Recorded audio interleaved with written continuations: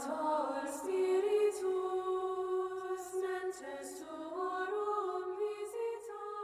You are listening to Sunday Gospel Reflections, a podcast made possible through the work of the Institute of Catholic Culture.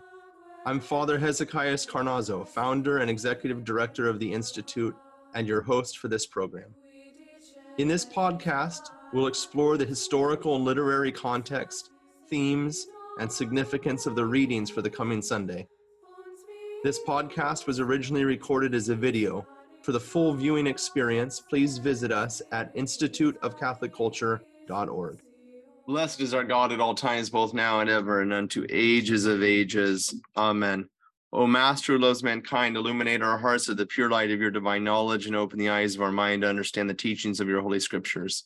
Instill in us also the fear of your blessed commandments, so we may overcome all carnal desires, entering upon a spiritual life and understanding and acting in all things according to your holy will. For you are the enlightenment of our souls and bodies, O Christ God. And to you we give glory together with the eternal Father and your all holy, gracious, and enlightening Spirit, both now and ever, and unto ages of ages. Amen. Well, welcome back to all of our participants here for the Sunday Gospel Reflection. And Annie Mitchell, how are you doing today? Doing fine. You're sounding rather calm. I am rather calm. I'm very excited. Well, I'm calm because I'm very excited about our biblical texts, which are really cool.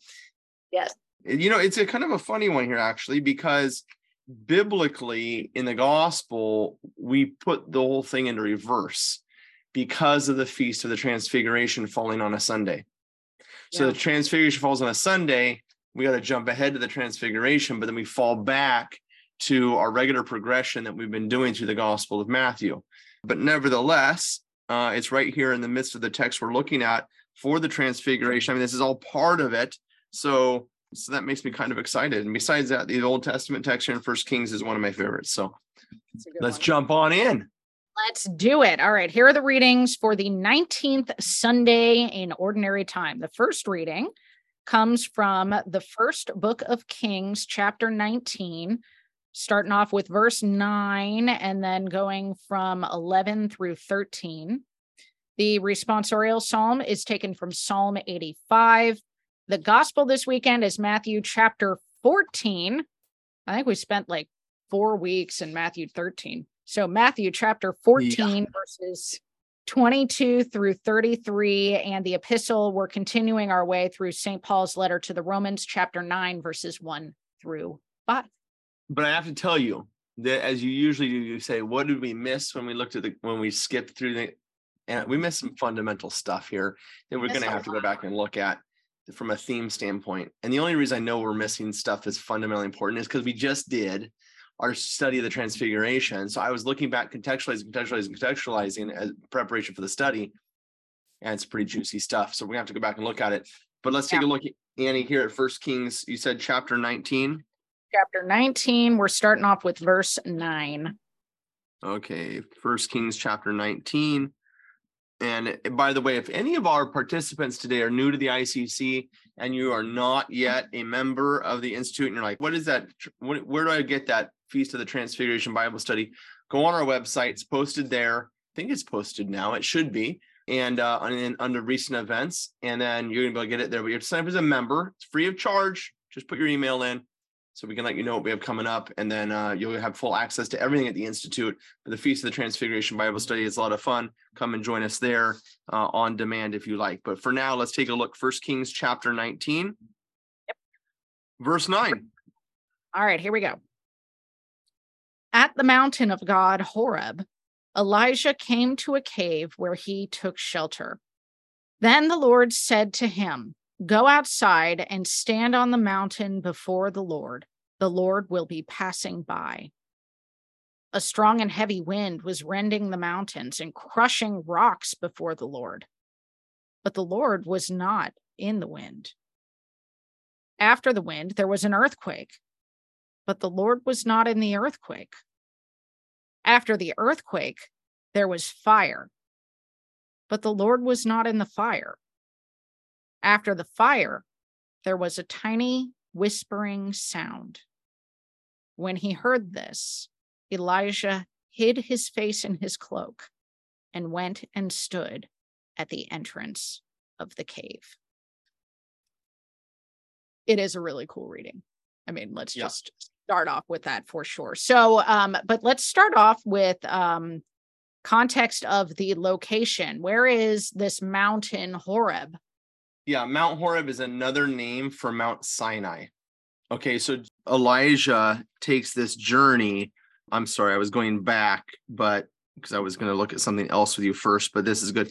In verse 8 previous, and he rose and ate and drank, and he went to strength with food 40 days and 40 nights, much like Israel wanders in the desert for 40 years, right? He ends up back. It's like a reverse Exodus. He ends up back at Mount Horeb or Mount Sinai, the mountain of the Lord, the mountain of God, as it says here in verse 9, and out there in the Sinai wilderness. That's your answer.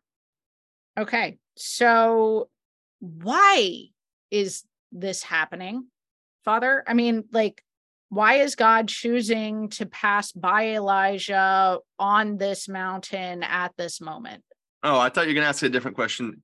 Do you want me to Which I thought, well, I thought you were going to Elijah and give us no, not who's Elijah. Everybody knows who Elijah is, but why is he going to Horeb, right? Yeah, right, exactly. Yeah. Like, why Well, is this? I can't answer your question until we know why he's going there, Right. because that's why the Lord reveals himself the way he does, right?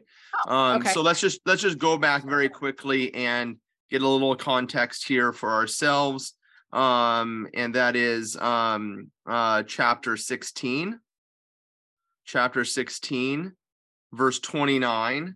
I think we looked at this passage a few weeks ago, but chapter 16, verse 29. In the 38th year of Asa, king of Judah, Ahab, son of Omri, began to reign over Israel. So for those who are new to ICC, Sunday Gospel Reflection, Annie and Mitchell's going to tell you the difference between these two kings, these two places, Judah and Israel. Go ahead, Annie. Oh, well, Judah is the southern tribe, and Israel is, so that's with the tribe of Judah, and then Benjamin. Yeah. Kind of latches onto it, and then Yeah. you've got the 10 northern tribes. They split off because of Rehoboam and Jeroboam, the sons of Solomon, who didn't really get along. Right, no, Rehoboam and Jeroboam are not the sons of Solomon.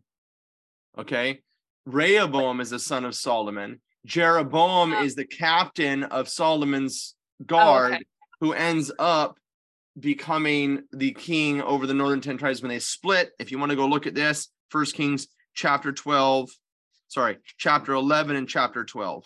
Chapter 11, chapter 12 of 1 Kings, you can read that, get your context down. Exactly. So you have a schism in the 12 tribes that come into the Holy Land after the Exodus. They divide up the land into the 12 tribes. You all know that. But there's a schism that takes place now during the time of King Solomon's son, who's a bad king. The northern 10 tribes break. They follow this other guy, Jeroboam, and Rehoboam in the south holds Jerusalem. So now we're going to apply that now a couple generations later to this text that we looked at, chapter 16, verse 29. And now you got new kings that are reigning there, and it's Asa, who's in Judah. So Asa is the descendant of Solomon through Rehoboam, right? And then you have Ahab, who's now gained control over the northern 10 tribes. He's reigning, his throne city is the city of Samaria, which you can see in 1 Kings chapter 16, verse 24. But notice now more information, verse 30. Okay. And Omri reigned over Israel in Samaria. So in Samaria, the area becomes known as Samaria because the throne city is Samaria, 22 years. And Ahab, the son of Omri, did evil in the sight of the Lord more than all that were before him. And as if it had been a light thing for him to walk in the sins of Jeroboam, the son of Nebat, there's Jeroboam coming up. Mm-hmm. He took for a wife Jezebel, the daughter of Ethbaal, king of the Sidonians, and went and served Baal and worshipped him. He erected an altar for Baal in the house of Baal, which he built in Samaria. And Ahab made an Asherah and blah, the whole thing goes apart. And in chapter 17, verse 1, who shows up on the scene to say naughty, naughty, naughty? The prophet Elijah, who says to Ahab and Jezebel, you're worshiping false gods and things aren't going to go well for you. Well, Jezebel doesn't take kindly to this and begins hunting. From this point on, really begins hunting Elijah, trying to kill him. And in the midst of all this, she apparently kills all of the prophets hanging around, all of the faithful priests, not all of them, but most of them. And Elijah flees for his life. But in the middle of him fleeing for his life, well, he doesn't quite flee yet. He hides from them, but then he appears again and confronts Ahab. And in chapter 18, verse 17 and following, okay, when Ahab saw Elijah, Ahab said to him, is it you, you troubler of Israel? And he answered, I have not troubled Israel, but you have, and your father's house has, because you have forsaken the commandments of the Lord and followed the Baals. Now, therefore, send and gather all of Israel to me at Mount Carmel, and the 450 prophets of Baal and 400 prophets of Asherah who eat at Jezebel's table. So Ahab sent all the people of Israel and gathered at Carmel with all the priests, all the pagan priests. So here we go. The rest of chapter 20, you can read it for yourself. Elijah calls the first ecumenical council, yes, to discuss how we should do this. An ecumenical, not council, but an ecumenical meeting, so that he can, accompany the pagan priests in their journey to discover the truth. And the truth is, these guys are a bunch of heathens. They're a bunch of liars who are telling the people that there are gods, that there are no gods, right? These false gods. So you'll see in there in chapter 20, Elijah tells them to sacrifice to their gods, and they begin trying to sacrifice gods. There's nothing happening. Finally, Elijah sacrifices to the true God, yes, and fire descends from heaven and consumes the sacrifice, proving that Yahweh is the only true God. And so, of course, Elijah does the only kind thing and slits their throats and frees God's people from the yoke of the enemy, because worshiping Pachamama is not a good idea. Yes? Enough said. Yeah. But now here we are, because once he slits their throats, things go from bad to worse with the prophet. And so chapter 19, verse 1, Ahab told Jezebel all that Elijah had done, how he had slit their throats, and how he had slain all the prophets with the sword. Then Jezebel sent a messenger to Elijah, saying, so may the gods do to me, and more also, if I do not make your life as the life of one of them by this time tomorrow. Then he was afraid.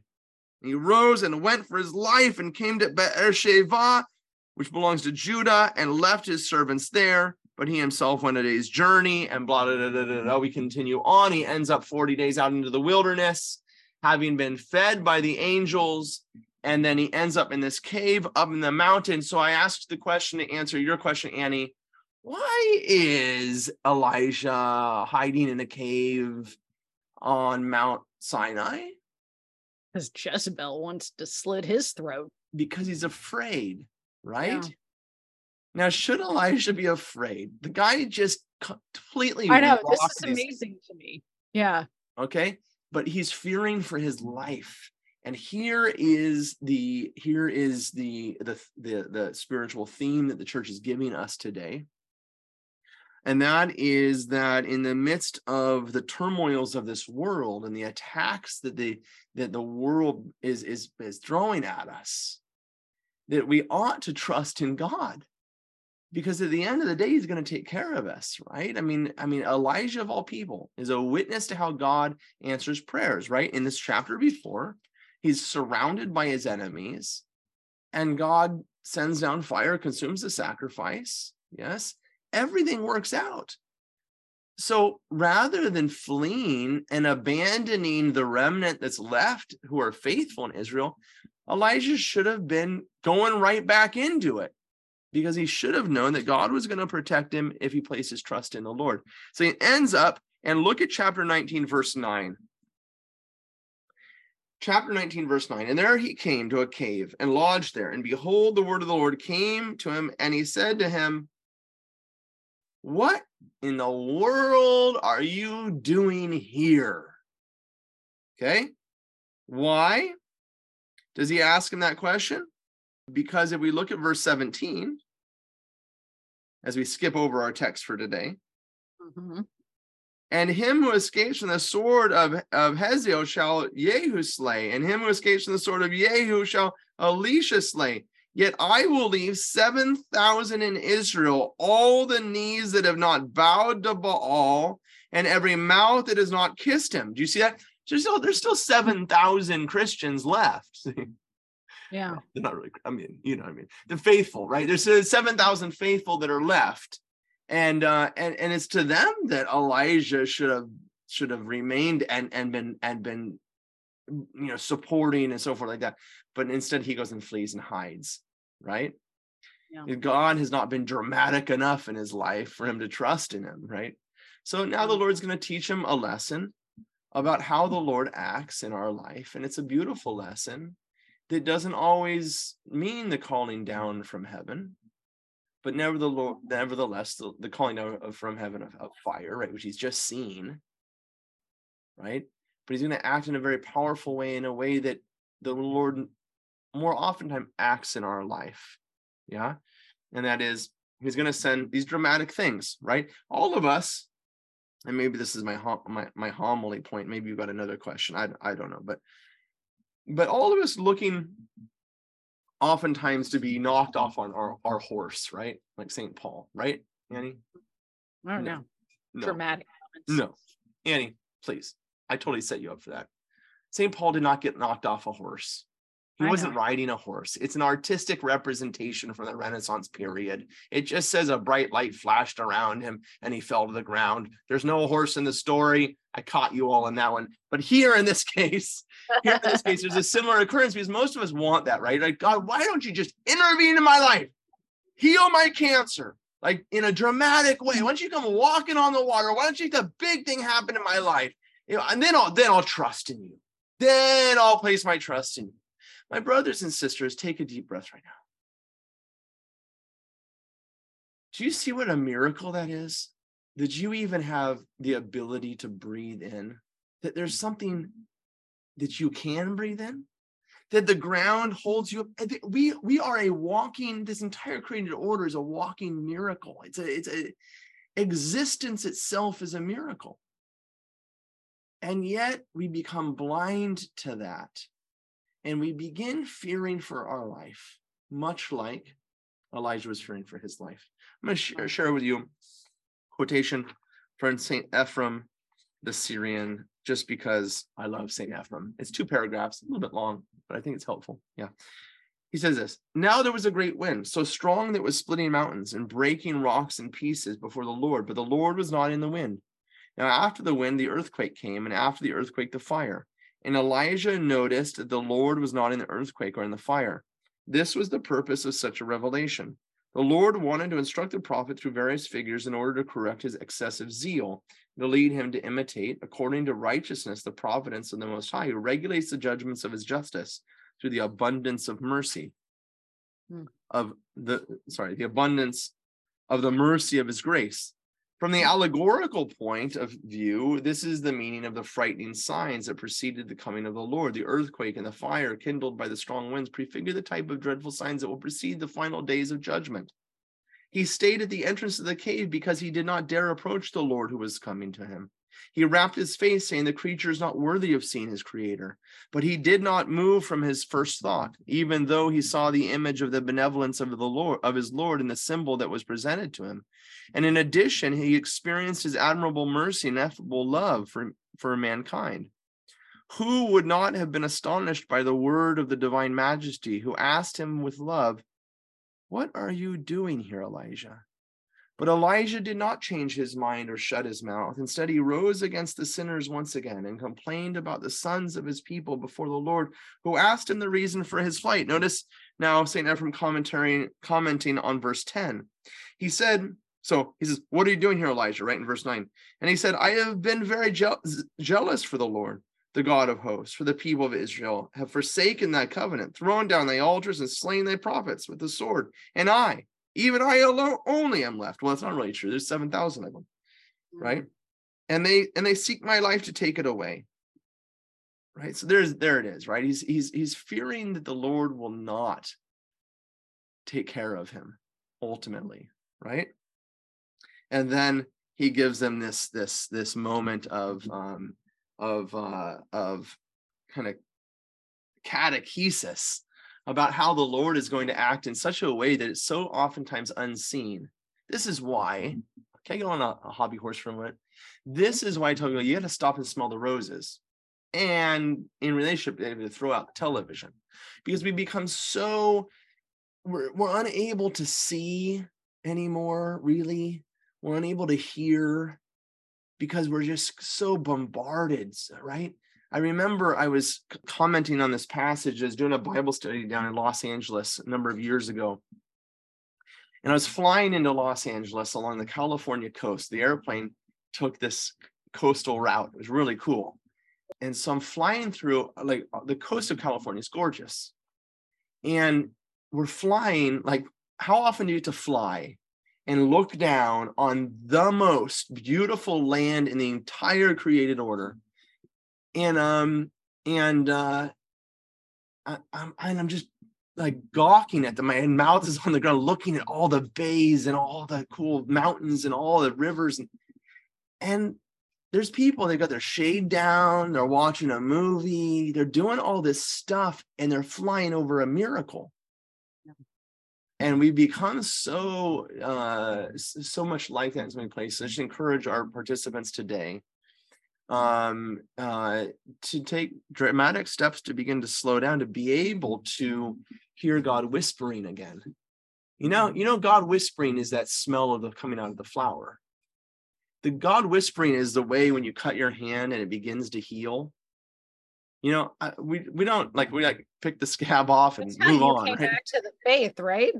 Yeah, that's how I came after the faith. Yeah, I was sitting in a bar and I started looking at my hand.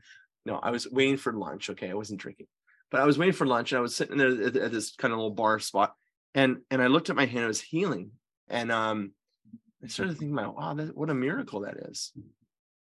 We need to begin to see that again. And I think this passage this Sunday gives us such a powerful example of how the Lord acts in our life in the small ways. And I'll give you one last story, and then we'll move on. It doesn't really have so much to do with this, but Father Benedict Rochelle, remember after he got hit by that bus?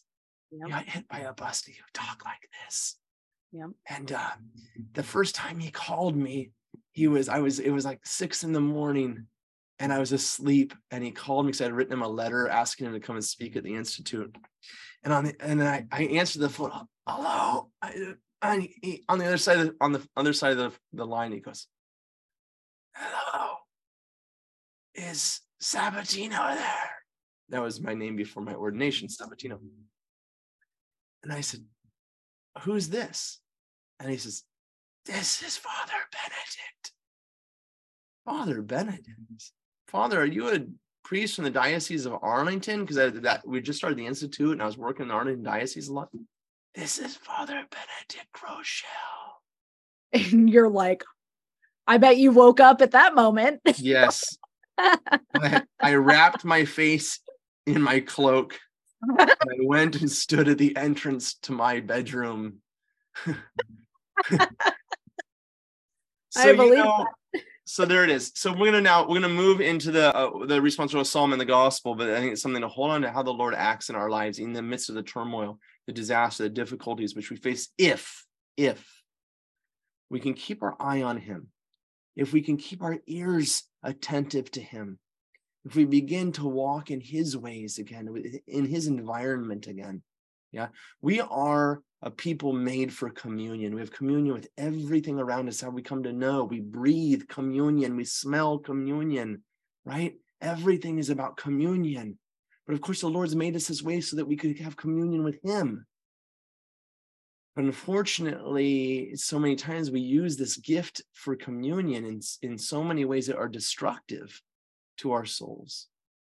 And we need to make decisions about how we communicate, what the atmosphere is around us, the atmosphere in our homes, the atmosphere in our cars, the atmosphere in our workplace, and so forth, so that we are constantly communing with the one for whom we have been made. We might be drawn up to him and be saved from this turmoil, from this difficulty, from being hunted by Jezebel, from the worship of false gods like Pokemon. Yeah. So with that, let's take a look at Psalm 85. Yeah. And as you were telling that story about, the little cut on your hand Yes. that you're looking at, I mean, obviously we're constantly working out our salvation, but there in that moment, you're looking at a little cut on your hand. As you're telling that story, I'm thinking about like, that was the beginning of your process of salvation, right, Father? And I'm reading, Lord, let us see your kindness and grant us your salvation. And then it goes on to say, I will hear what the Lord proclaims, the Lord, for he proclaims peace. Near indeed is his salvation to those who fear him, glory dwelling in our land. I was just thinking, like, your salvation was so close. It was on your hand, Like, Yep. what a cool thing to be hearing as I was reading these words. If we continue to read this psalm, look at this, Annie. It's kindness and truth shall meet, justice and peace shall kiss, truth shall spring out of the earth, and justice shall look down from heaven. The Lord himself will give his benefits, right? He will bestow his blessings. But how is it going to happen? Our land shall yield its increase, because of course during this time there was a drought, right? And there was famine in the land. If you read back in First Kings here, justice shall walk before you and prepare the way of his steps. So before him. So how, the yield, right? How many times we drive by a field that's planted or fruit trees, or I mean, I live in California, so I see this, but we walk by these miracles, but do we see? Do we take a bite of food and taste the goodness of the Lord and see his kindness towards us? Or have we become so blind that it's all around us, and yet we've seen, Lord, slay Jezebel, right? Tear down the Pokemon. I mean, trust me, I'm the first one to say this, okay? But you want God to come down crashing in. But remember, the wheat and the weeds, the wheat and the tares, right? The are growing together. And so oftentimes, Pokemon is right here. Yes, the television's still in our living rooms. The radio is still tuned to a non-Catholic station, isn't it? And my cell phone, is still there as the primary thing I have communion with in my life. So it's filled up with my Twitter feed. Yeah. There you go. All right, guys, let's go ahead. Let's go on to Matthew chapter 14 here, verse 22. Is that right, Annie? Yep. Verse 22 is where we're beginning. Let me know when you're Matthew chapter there. 14. Okay. All right, here we go. There we go. After he had fed the people, Jesus made the disciples get into a boat and precede him to the other side while he dismissed the crowds. After doing so, he went up on the mountain by himself to pray. When it was evening, he was there alone. Meanwhile, the boat, already a few miles offshore, was being tossed about by the waves, for the wind was against it. During the fourth watch of the night, he came toward them, walking on the sea. When the disciples saw him walking on the sea, they were terrified. "It is a ghost," they said, and they cried out in fear. At once, Jesus spoke to them. "Take courage, it is I, do not be afraid." Peter said to him in reply, "Lord, if it is you, command me to come to you on the water." He said, "Come." Peter got out of the boat and began to walk on the water toward Jesus. But when he saw how strong the wind was, he became frightened, and beginning to sink, he cried out, "Lord, save me." Immediately, Jesus stretched out his hand and caught Peter and said to him, "O you of little faith, why did you doubt?"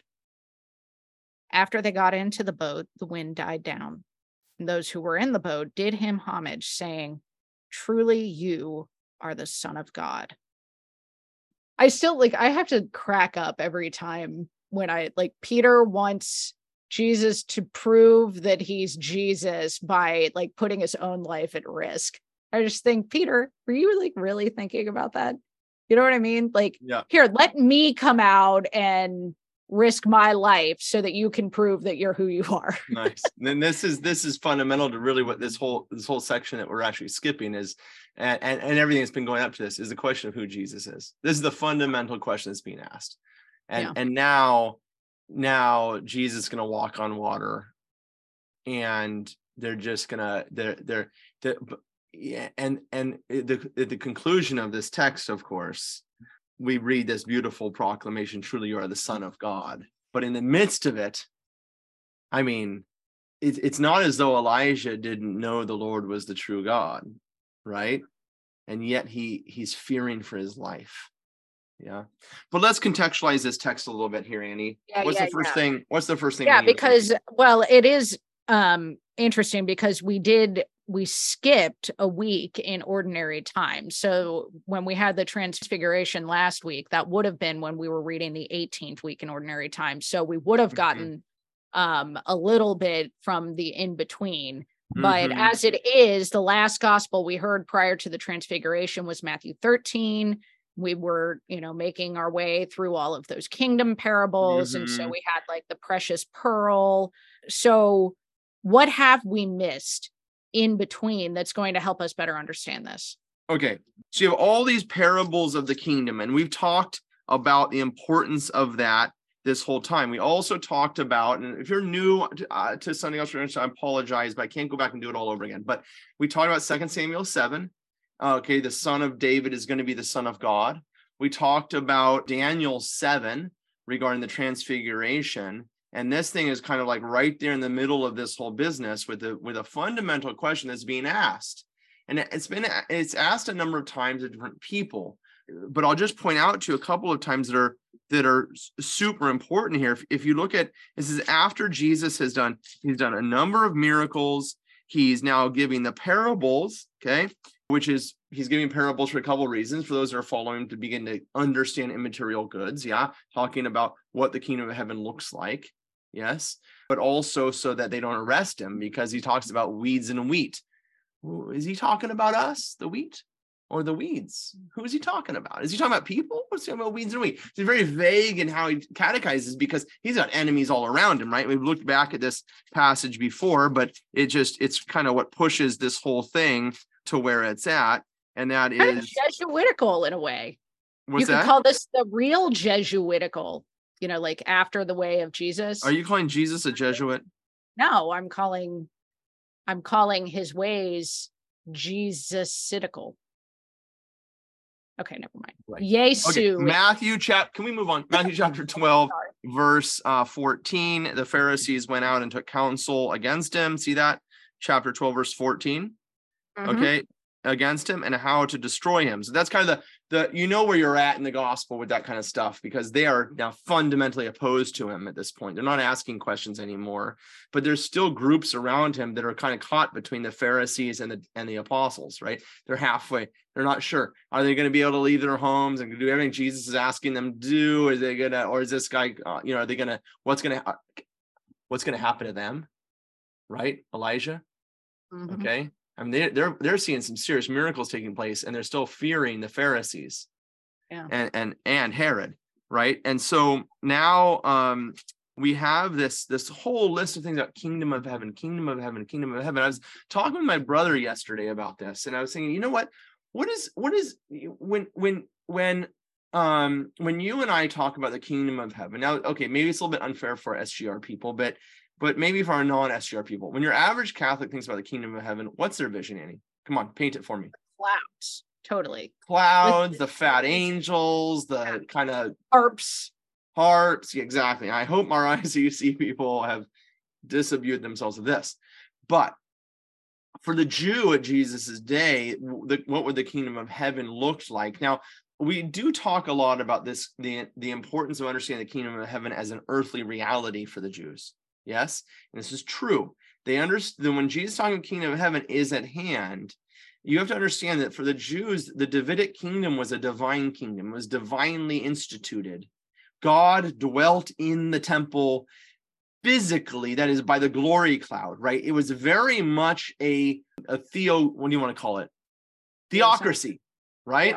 Very much a theocracy. So the kingdom of heaven is not this cloud thing like that. However, you have to ask yourself also the question of what they would have imagined this thing to be like, and their imagination is spurred on by the prophets and two primary prophets, and that's Daniel and Ezekiel, in which they have visions of heaven and the kingdom there, right?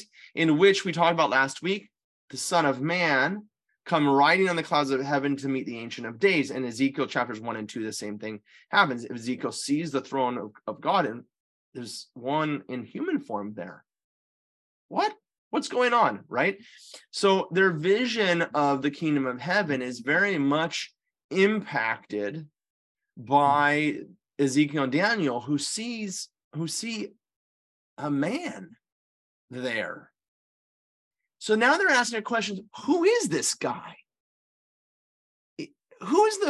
First of all, who are we to expect? The Messiah, what is he going to be? He's going to be the son of David. He's going to be the son of God. I mean, what is this? Ultimately, what does this mean and what does it look like?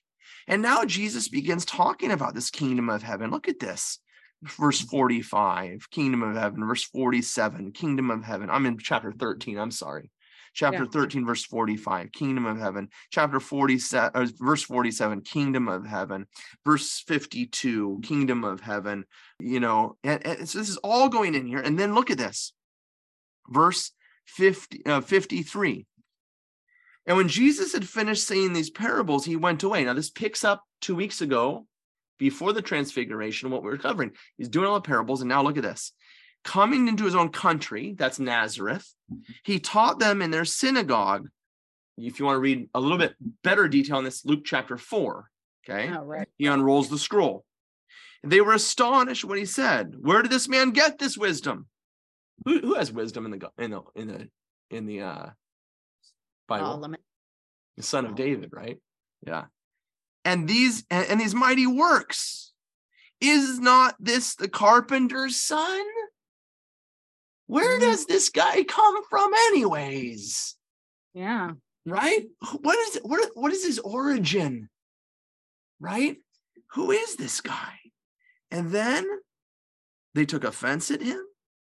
And if you read the rest of the gospel, Luke, he leaves there and he goes back to look at this with me. Now, hold your hand there. Matthew, Mark, Luke, chapter 4. This is why you got to know your different gospels, because they help each other. And you got to read them side by side. Look at this. Verse 28. Chapter 4, verse 28 of Luke. When they heard this, all in the synagogue were filled with wrath. They rose up and put him out of the city and led him to the brow of the hill on which their city was built, that they might throw him down headlong. So Matthew just says they took offense at him. But now Luke gives us more. But passing through the midst of them, he went away and he went down to Capernaum, a city of Galilee. Now we turn back to Matthew. And look at what Matthew does for us now. At that time, Herod the Tetrarch heard about the fame of Jesus. Okay. Well, who's ruling over Galilee? Who's ruling over this whole area? It's Herod, right? Yeah. And Herod and his brother have split Herod the Great, their father's kingdom, up in this Galilee area. Philip has the east coast, and Herod here has the west coast. Yes. And now we have this fight between two brothers. In chapter 14, Herod has taken Philip's wife, and John has gone and said that's not appropriate. And now he gets his head cut off, right? So it's almost like an interlude, but it's an interlude that's fundamentally important, because now we got a question of whether Jesus is the king. And if he is the king, what his kingdom looks like, right? Now you have the meeting of two kings, because Jesus talked about the kingdom of heaven. He's about to claim dominion, because that's what Daniel 7 says the Son of Man does, right? The Son of Man receives dominion over everything from the Ancient of Days in Daniel 7. So now Jesus, who is the fulfillment of Daniel 7, is going to have a confrontation here in the gospel, not face to face. There's a confrontation in the gospel between who these guys are. And Herod then asks the question. Now, in Matthew, we don't get all the detail, Look at chapter 14, verse 1. At that time, Herod the Tetrarch heard about the fame of Jesus, and he said to his servants, "This is John the Baptist. He who has been raised from the dead." Okay, now stop for a second and turn your Bibles to the Gospel of Luke to pick up this same story just before the Transfiguration. In the Gospel of Luke, here it is, chapter 9, verse 9.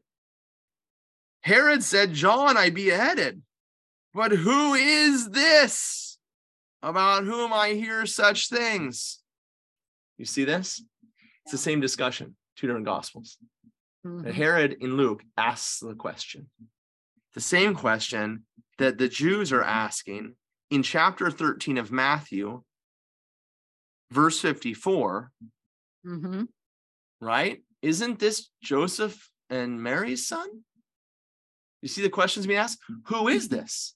Then, now we're going to bring this whole thing to fruition now, because pretty quickly, Jesus is going to ask the fundamental question that we asked in our Bible study last week. We began such an important Bible study in chapter 16 regarding the Transfiguration. We did not begin in chapter 17. We began in chapter 16, verse 13.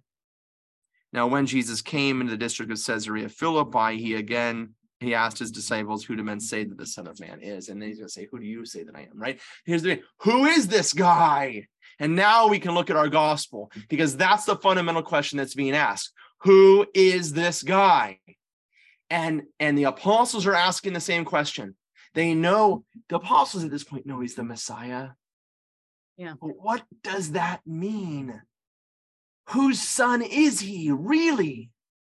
And that's why the conclusion of the gospel this Sunday is so fundamentally important. When they worship him and they say, "Truly, you are the Son of God."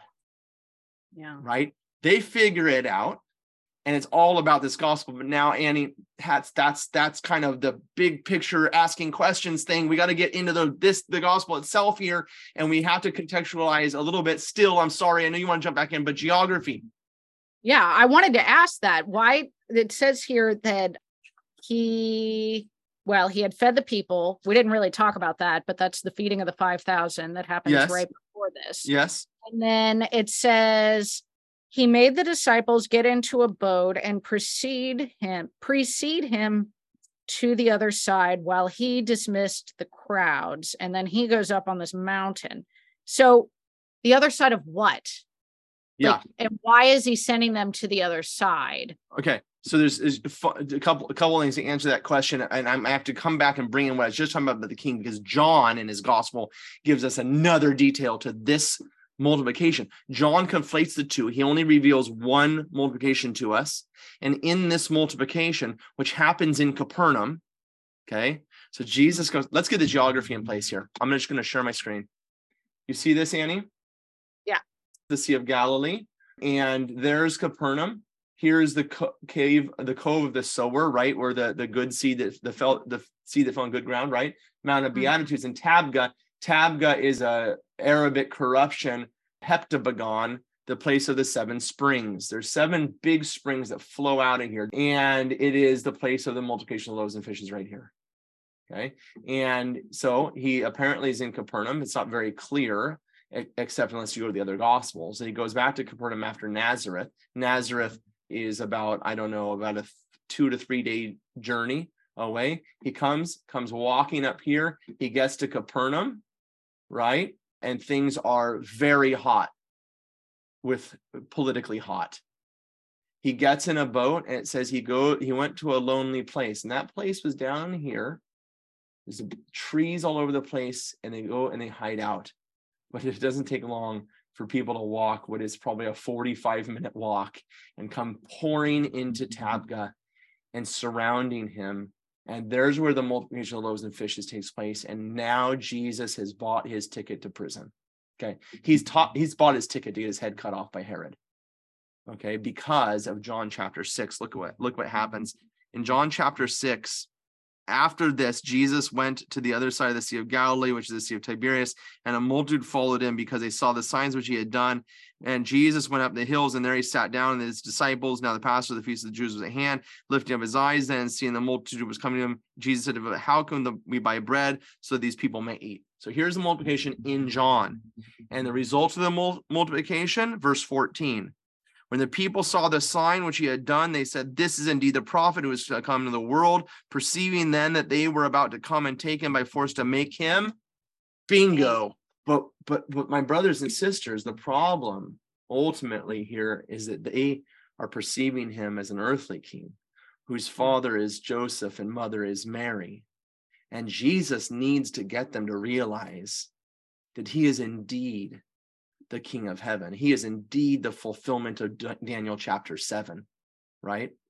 And so what does he do?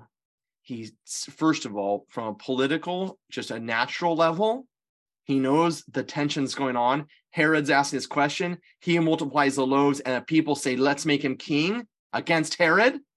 So he says to the apostles, get out of here, because you got to get out of Herod's territory. Otherwise, they're going to kill you too. Get in a boat and go to the other side. So they get out and they start rowing across the sea. And then it says in Matthew chapter 14, let's take a look here. Matthew chapter 14, verse 22. I'm getting very excited. I was just at this place about a month and a half ago with our ICC pilgrims. It's an amazing spot. It's a place that none of the pilgrims, well, I shouldn't say none, but not very many pilgrims go to when they're in the Holy Land. They drive right by this on the bus. They go visit the multiplication of loaves and fishes. But this verse is fundamentally important, okay? He made, verse 22, he made so and go before him the other side when he dismissed the crowd. And after he dismissed the crowd, he went up into the hills by himself to pray. And here's what's so cool, Annie. Right above, I got to share my screen again.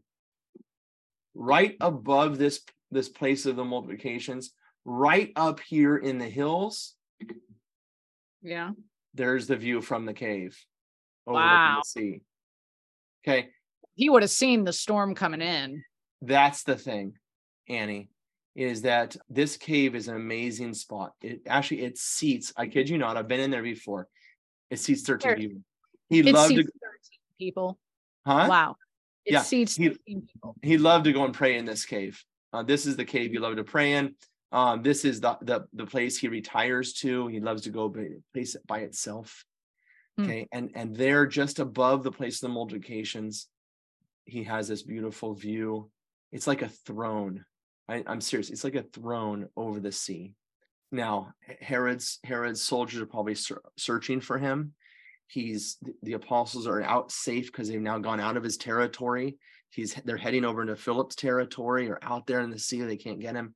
And just then, this storm rolls in. Now, I'm going to recommend to you, and how are we doing for time? We got a couple of minutes, but Bargel picks, and I've recommended this number of times, with Jesus through Galilee according to the fifth gospel. And this is what he says on page 72. Now, he's using the Gospel of Mark as his reference point, but that doesn't matter. Okay. The following report given in Mark chapter 6, verse 45 through 54, which fits so exactly into this landscape where I have now lived for over 12 years. He was a monk there at the Benedictine monastery of the multiplication of loaves and fishes.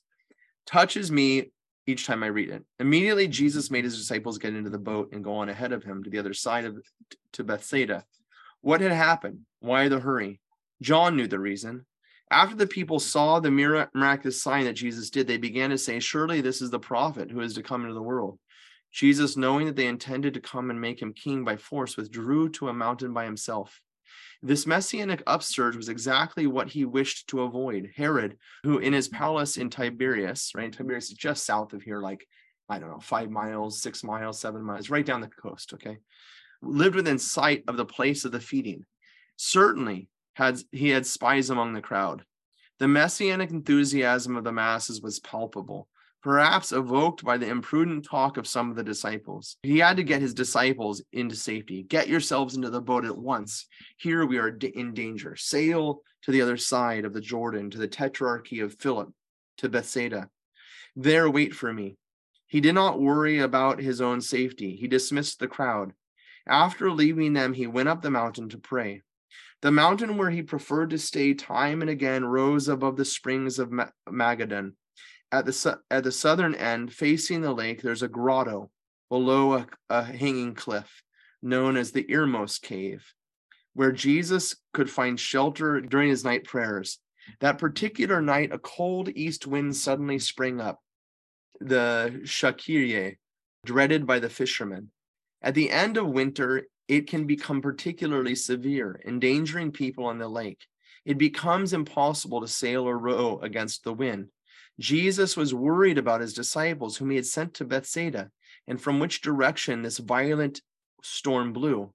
When evening came, the boat was in the middle of the lake, and he alone was on land. And now our gospel story proceeds. Okay, Matthew inserts here the scene with Peter, who tried to cross the waves toward him. But when he saw the wind, he was afraid.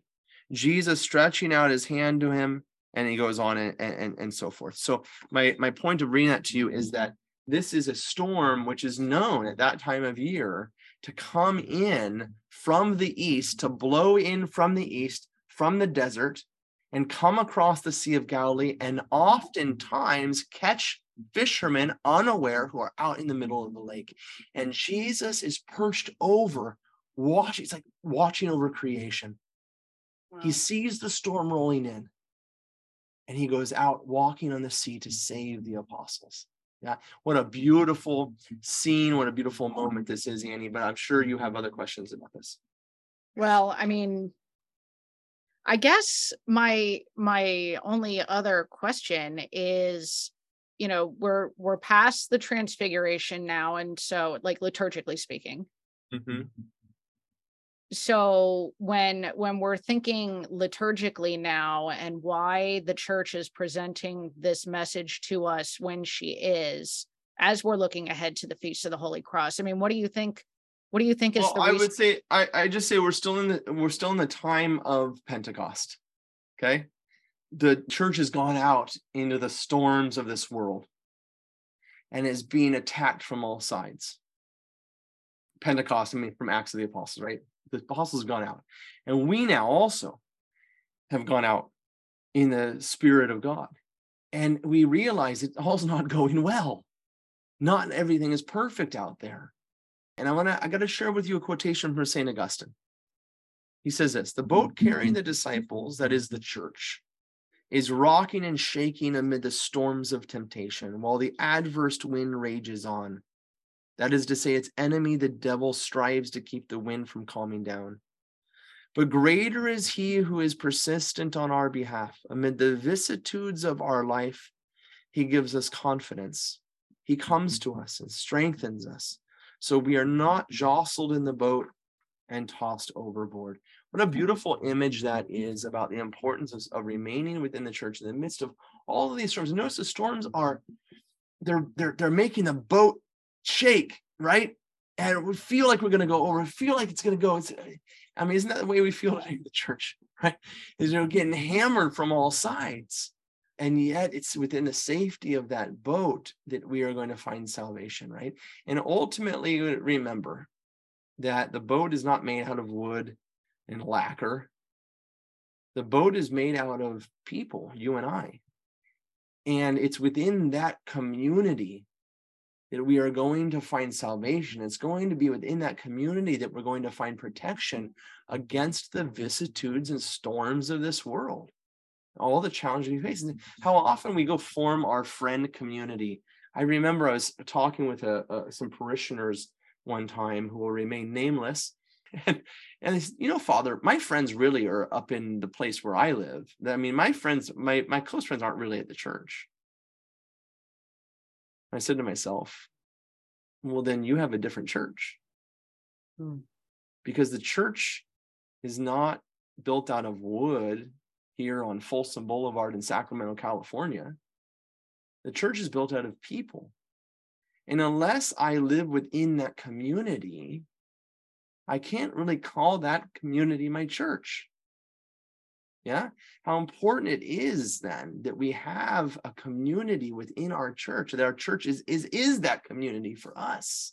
Yeah, it's going to buoy us up in the times of difficulty, that's going to strengthen us in the times of challenge, They're going to come in our life, and they're going to come with sickness and addiction, sin, and all of the challenges that we face in this life.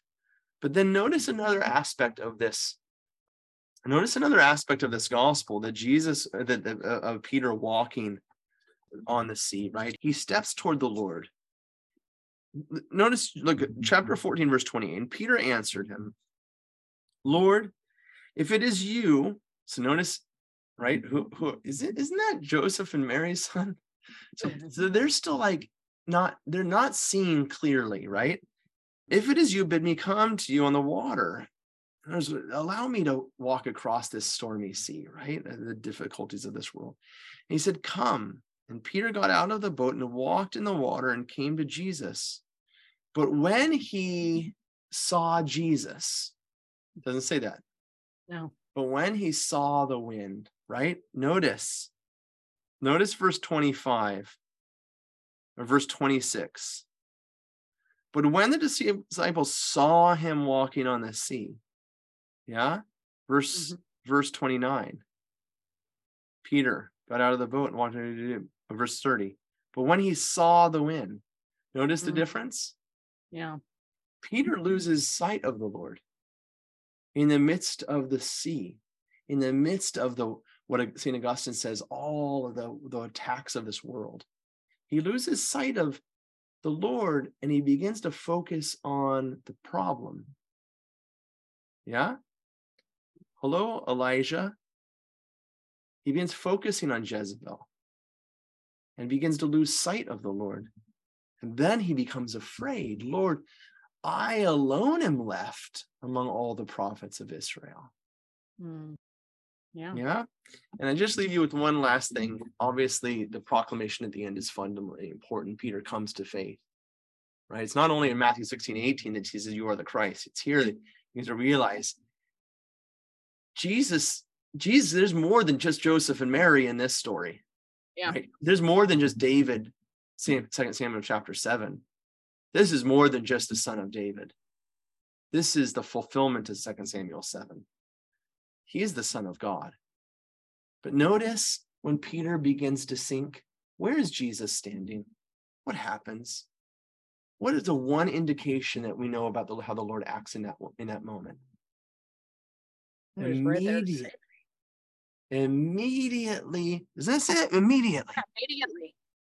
Yeah. Immediately reached out his hand. He's reached out his hand. That's where the Lord is in our life, right? He's there. He's there. If only we would cry out to him, Lord, save us. But in that moment, what was it?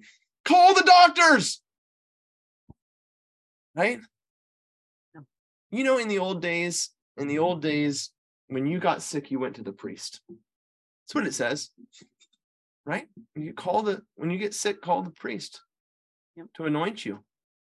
How many of us go to our doctor's appointment, or we go to surgery? And before we get surgery, well, we might pray, but we don't go to the priest and ask to be anointed, right? It's James, Annie, right? James, let's go over here real quick. James, chapter 5. There it is. I highlighted it in my Bible. That's Nice. why you see that. Chapter 5, verse 13. Is any among you suffering? Let him pray. Is any cheerful? Let him sing a praise. Is any among you sick? Let him call the elders of the church and let them pray over him, anoint him with oil in the name of the Lord. If you are suffering in the midst of the challenges of this world, cry out to the Lord. Allow him to stretch forth his hand. And who's his hand? Right? It's you and I are the hands and feet and eyes and ears of Jesus. Ask the priest to anoint you so that the Lord can come to you and bring healing to your life before you go to surgery, for God's sake. Don't you dare go to a life-threatening procedure or some difficulty in your life or some challenge, not just physically, but spiritually, and not turn to the only one who can save you in the midst of the storms of this life and this world. Okay, Annie, we're going to run out of time here in our Bible study. Let's take a look very quickly at Romans chapter 9. Unless you have any more questions. Do you have any more questions about the gospel? No, actually, We're I was going to transition to Romans chapter 9 because as I'm listening to you talk about how much we need to be on the boat, be in the Yeah. church, that is Romans what chapter 9. St. Paul so desperately wants his people to be on that boat too. And you hear it in Yeah. this reading. Yep. So here's Chapter Romans 9. verse 1, right? 1 through 5. Yeah. Brothers and sisters, I speak the truth in Christ. I do not lie. My conscience joins with the Holy Spirit in bearing me witness that I have great sorrow and constant anguish in my heart. For I could wish that I myself were accursed and cut off from Christ for the sake of my own people, my kindred according to the flesh. They are Israelites. There's the adoption, the glory, the covenants, the giving of the law, the worship, and the promises. There's the patriarchs. And from them, according to the flesh, is the Christ, who is over all, God, blessed forever. Amen. Can we just take St. Paul and say to all of us, you've been baptized into Jesus, you got everything. You have a priest to turn to. Yeah? What anguish is there in our hearts when we see the faithful who have so much counting it as so little. Elijah fleeing from an earthly king when he has the heavenly king. Peter turning his eyes to the wind when he has the one who has the Spirit of God in front of him. Let us learn a lesson this Sunday about our trust in the Lord in the midst of the difficulties of our life, and place our trust in the only one who can save us, and cry out, Lord, Lord, save me. To Christ our God be glory both now and ever, and unto ages of ages. Amen. Thank you for joining us for the Institute of Catholic Culture's Sunday Gospel Reflections podcast. The Institute of Catholic Culture is an adult catechetical organization dedicated to the re-evangelization of our society through educational and cultural programs offered to the public at no charge. I invite you to explore all we have to offer, including over 900 hours of on-demand catechetical opportunities, and sign up for our upcoming events by visiting instituteofcatholicculture.org.